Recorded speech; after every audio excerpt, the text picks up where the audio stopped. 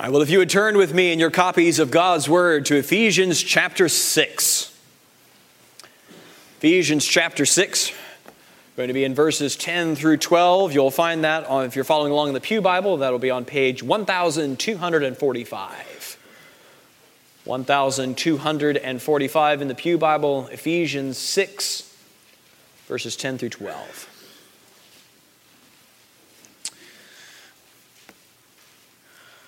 The word of the Lord says, "Finally, be strong in the Lord and in the strength of His might. Put on the whole armor of God, that you may be able to stand against the schemes of the devil.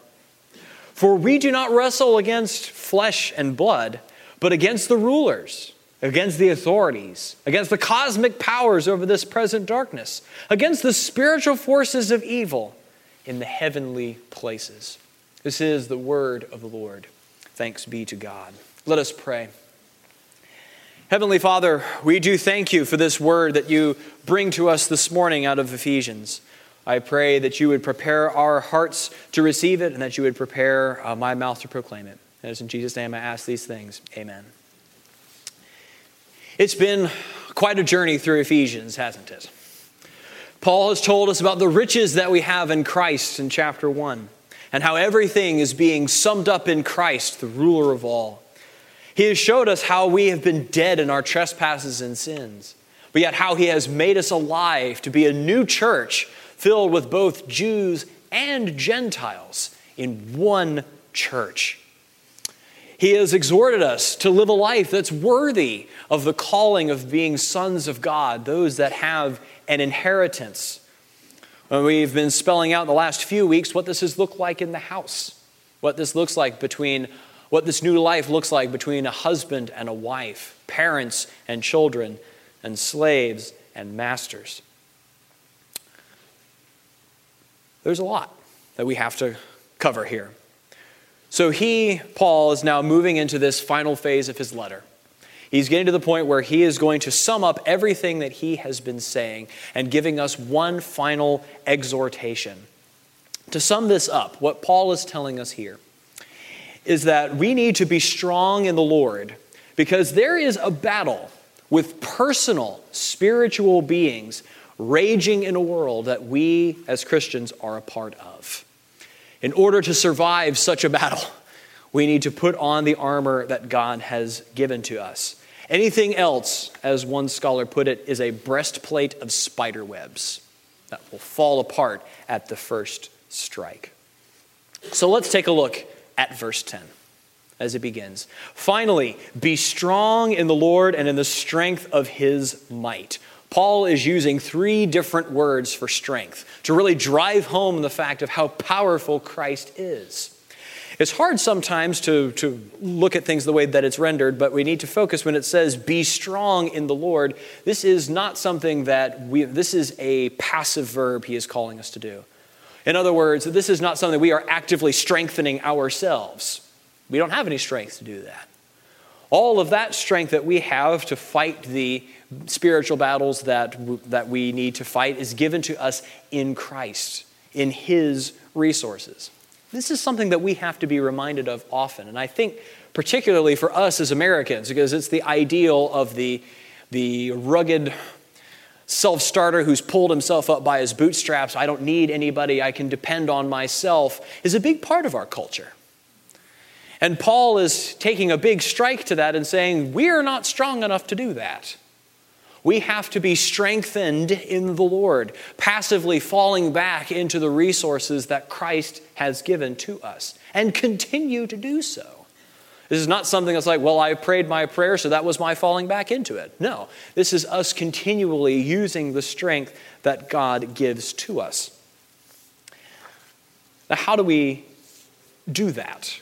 How do we fall back on this strength? Well, as it says in verse 11, it's going to be putting on the full armor of God. We'll be unpacking what that full armor of God is next week when Parker unfolds all of that. But for now, what we do is we rest in the power that God has given to us, and this is the same power that He has used to raise Christ from the dead. If you look back in Ephesians chapter 1, Turn there with me. Ephesians chapter 1.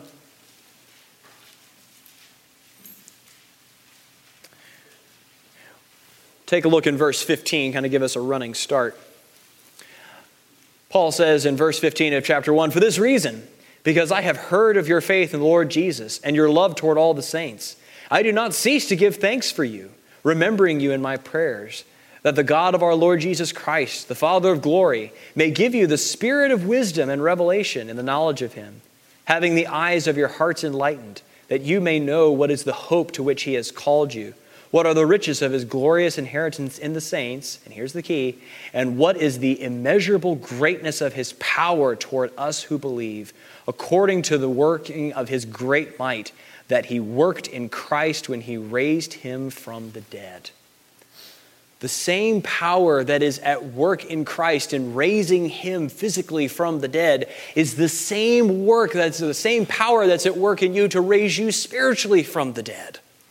You say, sin has such a terrible hold on me. It's like, fall back into the power that Christ has given. Rely on him, asking him for his help. Because this incredibly strong, mighty power is yours. So these are the resources that he has given to us. So we see in verse 11 why we're having to do all of this. Go back now into Ephesians chapter 6. Back into verse 11. We know that we're supposed to be strong in the Lord, relying on his power alone. But why? You look into the second half of verse 11, that you may be able to stand against the schemes of the devil. Note the plural there. The devil is not a one-trick pony. He does not only have one strategy. And as long as you can figure out that one strategy, you'll be okay. Unfortunately, the devil is a very crafty being, and his strategies are something that he has had thousands of years to refine. So when he tells us, when God says that we are to do battle with spiritual forces in the heavenly places, that he is calling us to not underestimate our foe, that we are to remember that this is a spiritual fight. This is difficult for us to remember, I think, because we tend to live in a very naturalistic world. We've learned a lot about the physical world. We've spied more into science than we ever have before. And what this has tend to do is this tends to dull our spiritual senses, of which other cultures have not lost theirs. But we have pushed this spiritual fight to the back burner because it's like, well, we can explain all these things with science. I remember one quote, I wish I could remember who had said it. They said that the greatest trick that the devil ever pulled off was getting people to believe he wasn't real. And it's true. It's one of his schemes that he is willing to throw at us. He is very clever. And he tells us this because it is possible for us to give the devil a foothold. It's possible for us to lower our guard and let him have impact on our lives. Turn back with me once more into Ephesians chapter 4, just one page back. We're going to be in verse 26, chapter 4. It says, "Be angry and do not sin. Do not let the sun go down on your anger, and give no opportunity to the devil." Paul is not just using words to be clever or scary. That these are schemes of evil forces that are personal in nature. This is not just, thoughts of the age or philosophies of our time. It's like, no, these are real, personal, spiritual beings that have an agenda and want to see you fail. They can't take your salvation. God has that secure. But they can make you ineffective for what God has called you to do. And when we leave ourselves open to attack, when we put aside our prayers and our times with God's word, reminding us of how much we need his strength, when we open ourselves up to temptation and give in to those desires, we open up those weak points. And that's exactly what the devil is looking for. That it's exactly what the sin that is inside us is searching for, is opportunity. They're looking for those weak spots. That's exactly what he wants us to do. One scholar put it this way: evil rarely looks evil until it accomplishes its goal. It gains entrance by appearing attractive and perfectly legitimate. And another scholar had said, that he objected to the way that the devil is mostly portrayed as some hideous being with two big horns and a pitchfork or something like that. It says the devil doesn't look like that. Oftentimes the devil looks like exactly everything you've hoped for. Anything you could have ever wanted is typically what he will look like. This is our enemy. But note, in verse 11, that we are not called to advance here. We're called to stand against the schemes of the devil. Why is that important? Jesus has already won this victory. He's already conquered the land that's in front of him.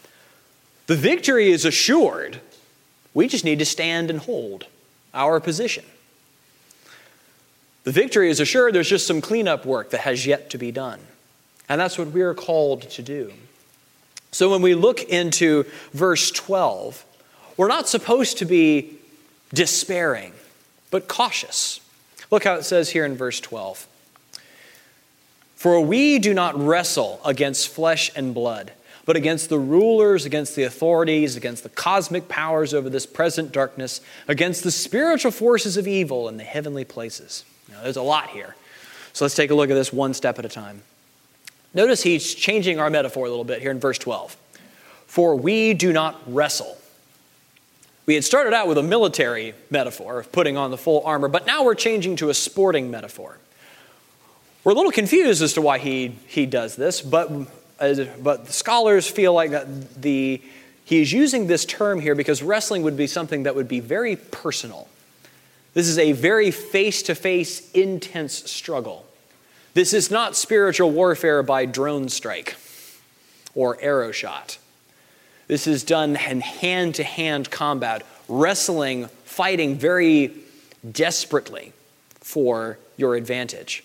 When you are in a wrestling match, you do not pause and give the enemy a chance to see where you're weak. You're constantly grappling, looking for the weakness of your opponent to be able to pin them to the mat. And that's the kind of struggle that Paul is envisioning here. The Christian life, as one scholar put it, is not a walk through the mall. But this is a daring struggle that we're called to. And then he says, reminding us of who our enemy is, that we do not wrestle against flesh and blood. This was actually a term that generals would use when they would try to motivate their troops to fight better. Because they would say something like, we are not fighting against our enemies' gods, we are just fighting against flesh and blood. Things that are mortal and easy to conquer. That's what Paul is warning us about here. We are not fighting things that are easily conquered or could be conquered by a bullet or a sword. We're fighting against things that can only be fought against with the word of God and the shield of faith. Things and resources that we have to be given in order to fight. It also helps shape a dynamic of how we can approach conflict with other people. That in most of the time, if you're going to have a conflict with someone, there is a sin at some point, either with one, the other, or both, that is the true problem that we're dealing with. And that really changes how we approach conflict. If we were to approach wrongdoing in terms of there is spiritual warfare happening here, and we're going to approach it in ways that is soaked with prayer and the word of God, instead of how I can get back at the person that hurt me, it would change how conflict is done, wouldn't it?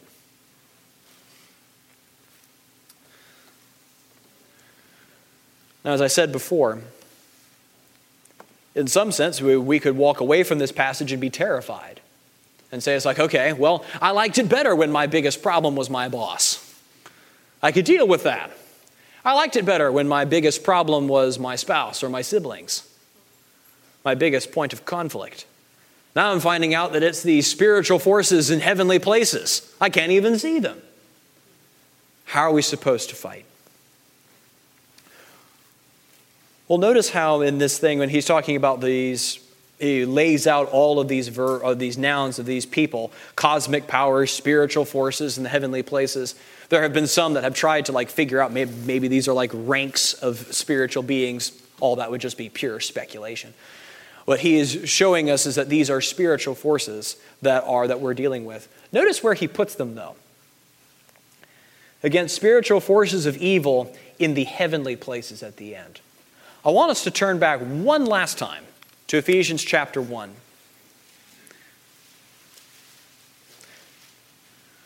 We're going to take a look at verse 20. Talking about the power that he has worked in Christ when he raised him from the dead and seated him at his right hand in the heavenly places, far above all rule and authority and power and dominion, and above every name that is named, not only in this age but in the one to come, and has put all things under his feet. These same powers exist in the very place where Christ rules with absolute authority. The forces of evil have been conquered. They're done. Their defeat is absolutely certain. So now what we're called to do is to stand firm in the ground that he's already won. So what do we take away from all this? What do we take away from Ephesians chapter 6? Well, the most important thing is that Jesus has conquered our foes. We don't need to despair of them, but we do need to take up the spiritual resources that God offers us in Christ. Don't be cocky and leave your sword of God on the shelf. God gave you that for a reason. You'll see some people on TV that are running around claiming that they're knocking demons out of people, and they do it by their own power, and they approach it in a very cocky fashion, saying that this is something that I have been given. This is when we are doing battle, we are completely reliant on what God has done. Always coming back to him with an attitude of dependence. Christ is the conqueror, not you. But he has empowered you to go and to deal with the conflicts that he has given to you. The sin does not have to overwhelm you anymore. It can be dealt with. So because of that, reach out for those resources that he gives to you. Don't get cocky. And don't reach out for other things that won't help in the spiritual fight. Don't reach out for the bottle when God gave you the Bible. Don't reach for numbing entertainment when he's given you prayer. That one's directed at me, because I tend to do that. It's just a lot easier to just pretend like your problems don't exist instead of just dealing with them. But we can deal with those problems, we can deal with these forces because Christ has conquered it all and has now given us strength to be able to tackle these things that he has called us to do. He's not called for us to go out and win the battle. He's already done it. He's just called us to stand firm and keep that victory that he has. He's won. So live in that. Be strengthened and encouraged by that. Jesus' victory is going to be what we celebrate in this meal here today. This is a reminder and a spiritual strengthener as well to fight the battle that he has called us to stand firm in. That's what we declare when we come to this meal. So he's won. So stand. Fight back against evil forces. Spread the gospel far and wide, proclaiming his victory, resting in that every step of the way. Let's pray. Heavenly Father, we thank you for this victory that you have won. Lord, we thank you that you have conquered these spiritual forces and that they lie defeated at your feet. Lord, we know that there are times in which we don't feel that victory. Sometimes where we feel like that we just keep losing. But Lord, I pray that you would help us to rest more in your power, that we would rely more on your strength, that we would stop looking to ourselves for power, but that we would look to you for power to fight back temptation and sin. Lord, I pray that as we now come to this table, that you would prepare our hearts just to receive it, to be strengthened by it. And Lord, I pray that we would rest in your victory. And it's in Jesus' name I ask these things. Amen.